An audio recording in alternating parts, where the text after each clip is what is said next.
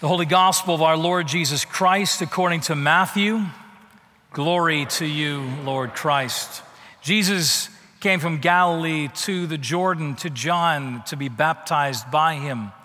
But John would have prevented him, saying, I need to be baptized by you, and yet you are coming to me. But Jesus said, let it be so now, for thus it is fitting to fulfill all righteousness. And so John consented. And when Jesus was baptized, immediately as he was coming out of the water, he saw heaven opened and the Spirit of God descending on him like a dove. And behold, a voice came from heaven. You are my Son, whom I love. With you I am well pleased. This is the gospel of the Lord. Praise to you, Lord Christ. Let us pray. Father, we believe that you inspired your servant Matthew to record these words of Scripture. We believe they not only had power in Matthew's day, but they have power today if we will but hear them. And so we pray, come Holy Spirit, and open this word to us, perhaps as never before, that we would be changed more and more to be like Christ. For we pray it in Jesus' name. Amen. I invite you to be seated. Who am I? Who am I really? Who are you? Really? I mean, are we the sum total of our successes and failures? Kind of like on a ledger, lay them out, add them up. Hopefully it ends up in the positive side. Is that who we are? Who am I? The best version of me, which sometimes comes out, is that who I truly am? Or the worst version of me that comes out more often than I would like? Is that the true version of who I am? It's like the decal on the back of a car. Sorry, decal. Still speaking Canadian. It's like the decal on the back of a car that says, I want to be the person that my dog thinks I am. Especially in our darkest moments, in our moments of failure, in our moments when everything's falling apart, when Satan's voice is right there condemning us. Who am I then? Well, we need to look at Jesus' baptism. As we see here in Matthew's gospel, you've got this story of Jesus being baptized. Verse 13, it says that Jesus came from Galilee to the Jordan to John to be baptized by him. And here we will find the answer to the question, who am I? Now, there's lots of debates, as we know, within Christian circles about baptism. You know, it's hard to have a baptism service, especially in kind of Bible Belt America, and not realize that there's going to be some different views in the room about baptism. Christians can be united on a lot of things and quickly split on baptism. And, you know, I got to say, truly joking, that, as I've said before, I think the answer to all our divisions about baptism is really found at Dairy Queen.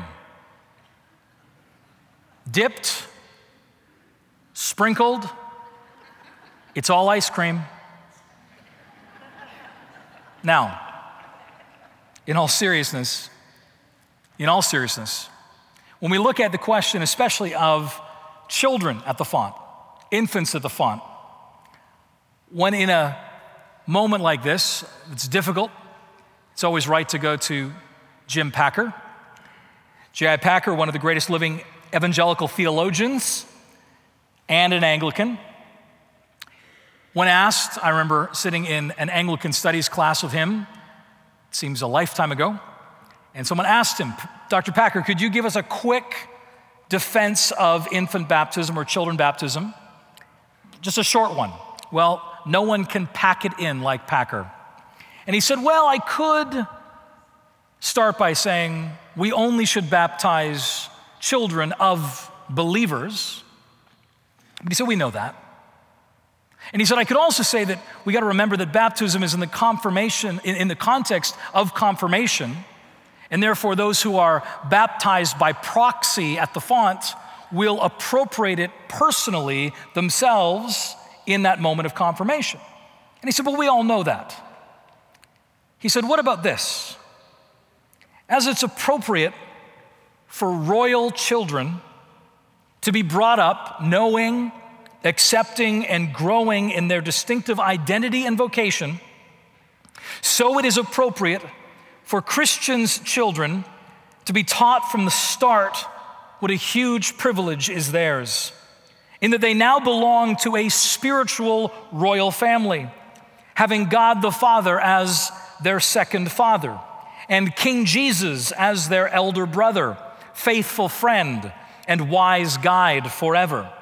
It is right to tell them that their baptism was God's acted out message, showing them that this is so, and to stress to them that they must never forget it, but must live in the terms of it.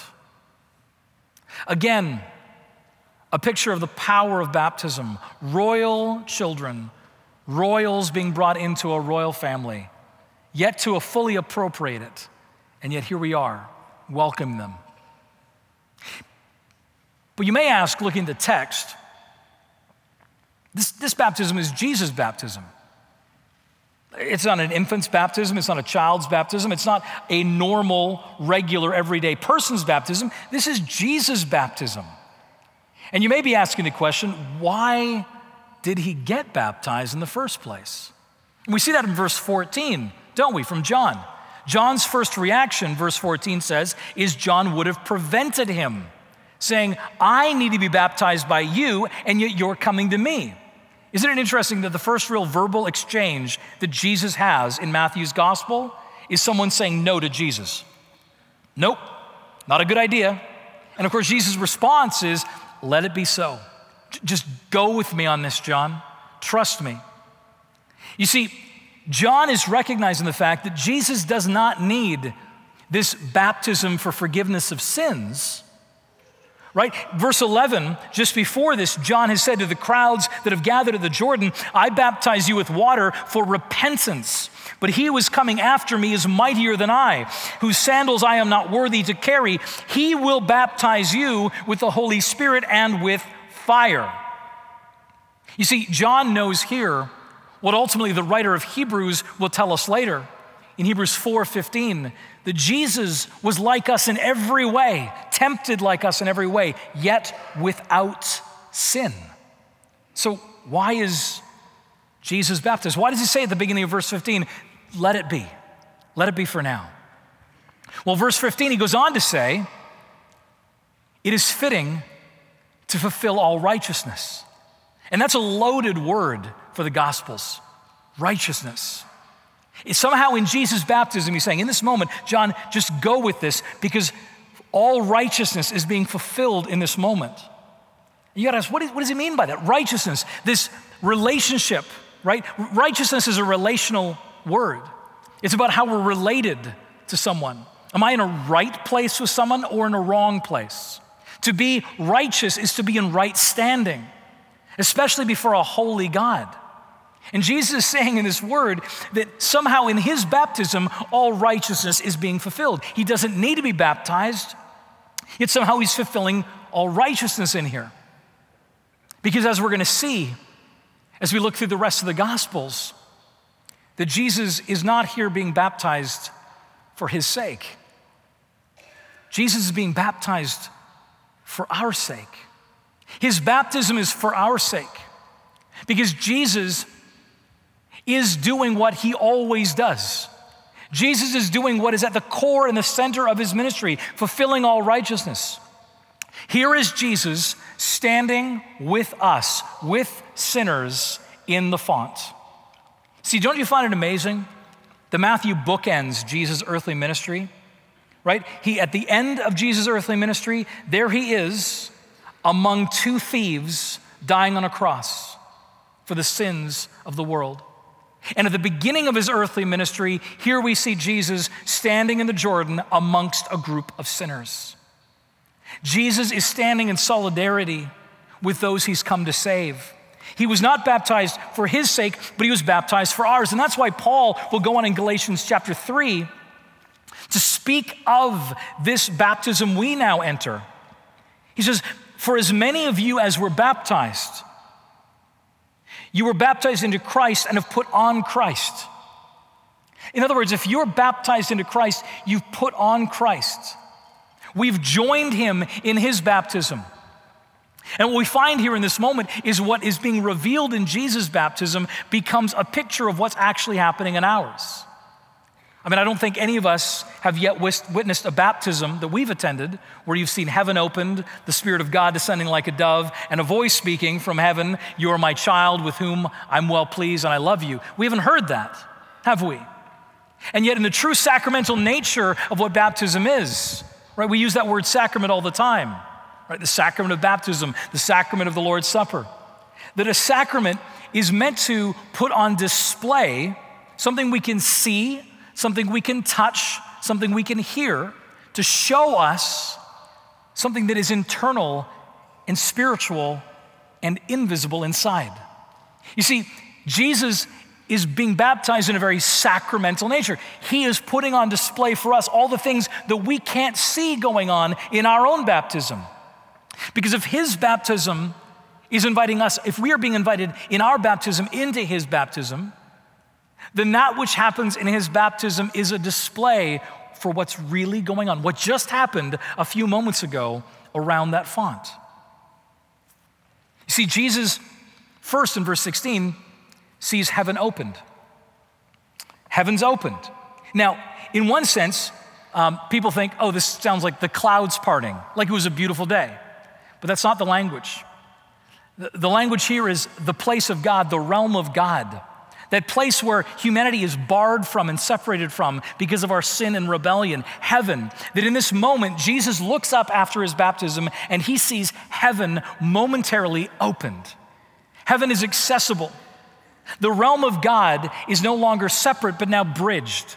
Somehow in this moment, Jesus sees that we can access heaven. And of course, it's because of that ultimate baptism which he's about to undergo. You see, for Jesus, his baptism in the Jordan and his crucifixion, they really tie together. Listen to what he says in Luke's gospel. In Luke chapter 12, verse 50, as he's making his way to Jerusalem, as Jesus has his eyes resolutely, there we go, it was coming. 5 services this weekend, it's coming. He set his eyes toward Jerusalem. And he says this in chapter 12 of Luke's gospel, verse 50. He says, I have a baptism. This is long after his Jordan baptism. I have a baptism, he says, which I am about to be baptized with. And how great is my distress until it is accomplished. In other words, Jesus refers to the cross as his baptism. And isn't that truly what baptism is? That as we go into the waters, we die. And as we come out of the waters, we're born again, right? Death and then new life. And so for Jesus, going towards the cross, he sees it as a baptism. I have a baptism I have yet to undergo, dying and rising again.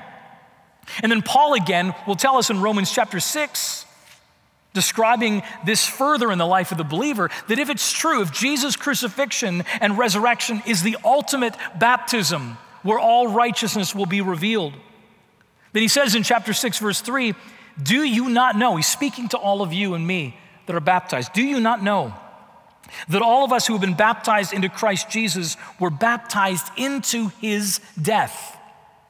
We were buried, therefore, with him by baptism into death, in order that just as Christ was raised from the dead by the glory of the Father, we too might walk in newness of life. For if we have been united with him in a death like his, we shall certainly be united with him in a resurrection like his.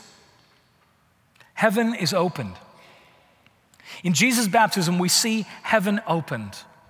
The barrier between God and man has been bridged because of that greater baptism which Jesus has overcome. He's taken everything wrong in us, everything that separated us from God, and has made our way clear and straight to God. But not only is heaven open, verse 16 goes on to say that the Spirit descends. The Holy Spirit, the empowering presence of God, descends on him like a dove. And we'll be celebrating Pentecost in a few weeks from now. And again, this Holy Spirit, which we see in the Old Testament coming upon prophets and priests and kings to enable them to do the mighty works of God. As this Holy Spirit comes empowering them to live, giving strength, now we see on the day of Pentecost poured out on all believers, poured out on all of us, empowering us to live this new life. And it's interesting that Matthew says it came down on him like a dove. We often think of that as a really serene moment, don't we? We think of the dove gently coming down, resting on his shoulder. We've got all kinds of artwork like that. It's depicted like that in movies. And yet I don't get the sense that that's really what Matthew's getting at. If I had a dove in my hand right now and I let it go in this room, y'all wouldn't be waiting for a serene moment. You'd be ducking and covering. You've seen what doves do in a closed space. They fly everywhere. Their wing speed, they're frantic. They move like crazy through the room. And so it is, interestingly, that Alexander the Great's armies were written up in his time as descending upon their enemies like doves. In other words, like a dove may well for Matthew indicate more of a powerful moment of the full power of Yahweh coming down in this moment. The mighty power. This is Sinai. This is the power of God being poured out in an electric way upon Jesus. And so it is in our own baptism. Not only is heaven opened, but so is the Spirit upon us. That electric, powerful energy that will enable us to live for Christ in this world. When I was coming down, it was just over 2 years ago, to interview here at Christ Church, we got off the plane at DFW, coming from Ottawa, Canada, a smaller city, coming here, driving up the tollway. I've got Monica and my girls in the car. We're driving, and we're seeing everything's big, right? Everything's bigger in Texas. The businesses, the buildings, and the churches are big. These big, massive churches. And as we're driving, I keep saying out loud, don't worry, girls. Don't worry. God is bigger than Texas. And then we drove a little further, and saw even a bigger church. And I said, don't worry, girls. God is bigger than Texas. And then again, we saw another enormous church. And I said, don't worry, girls. God is bigger than Texas. And finally, a little voice from the back seat said, we're okay, Daddy, but are you worried?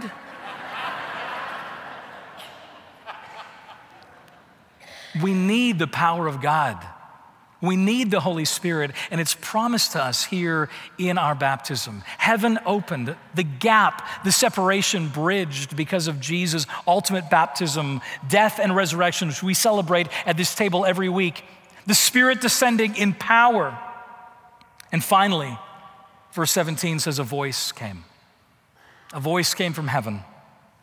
And this is the voice that from the moment we are conceived as human beings, that we long to hear more than any other voice. And these are the words we desire to hear more than any other words in this world. To hear from the Father, the one who made us fearfully and wonderfully, to hear him say, you are my child, my beloved. With you I'm well pleased.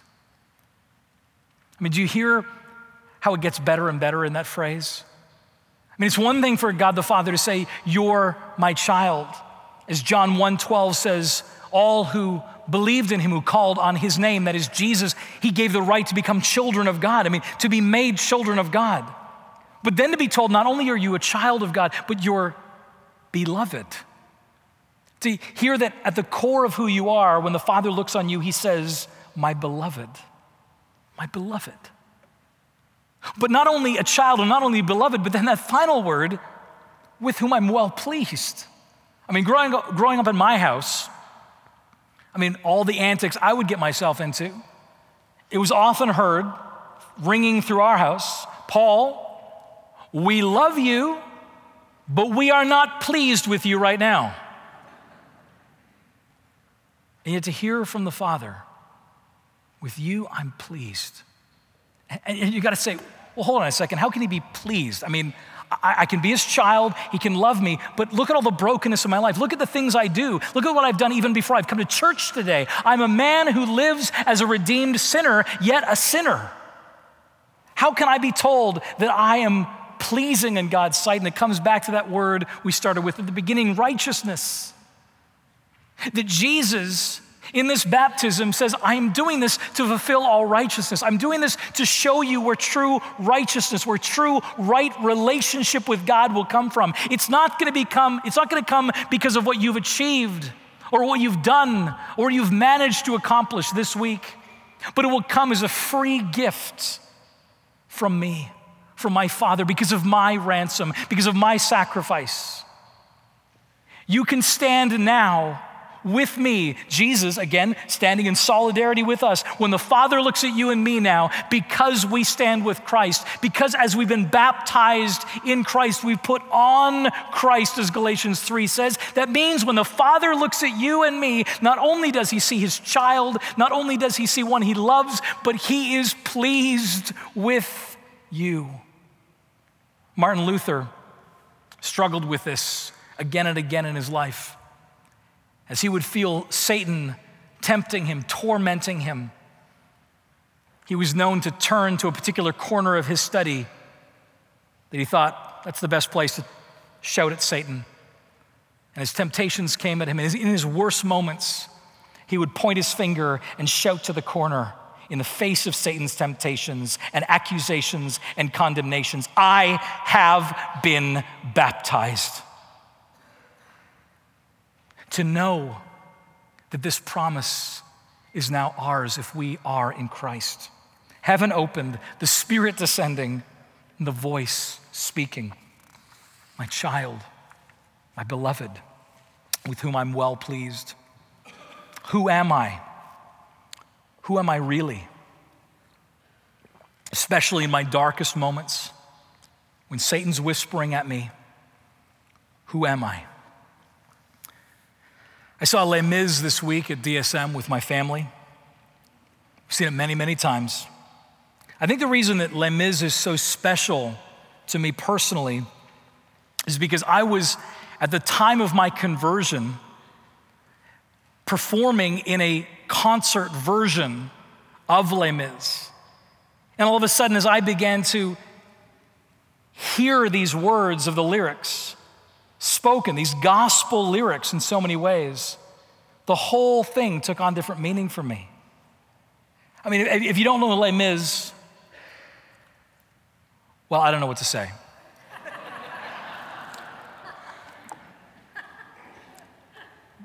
But again, it's a story about identity. Jean Valjean, the main character, spends the entire play, the entire book by Victor Hugo, struggling with his identity. Who am I? Right? Who am I? Am I the best version of myself, or am I still just a paroled convict who broke my parole? Who am I ultimately? And even near the end, do you hear the struggle? Even at the end, near the end of the play, not quite the end, he gets there in the end, spoiler alert, but near the end, even so, he's struggling and running from his identity. He's running from his past. He's listening to all those negative voices from Satan in his head condemning him. There lived a man whose name was Jean Valjean. He stole some bread to save his sister's son. For 19 winters served his time. In sweat he washed away his crime. Years ago, he broke parole and lived a life apart. How could he tell Cosette and break her heart? It's for Cosette this must be faced. If he is caught, she is disgraced. The time has come to journey on, and from this day he must be gone. Who am I? Who am I? I'm Jean Valjean.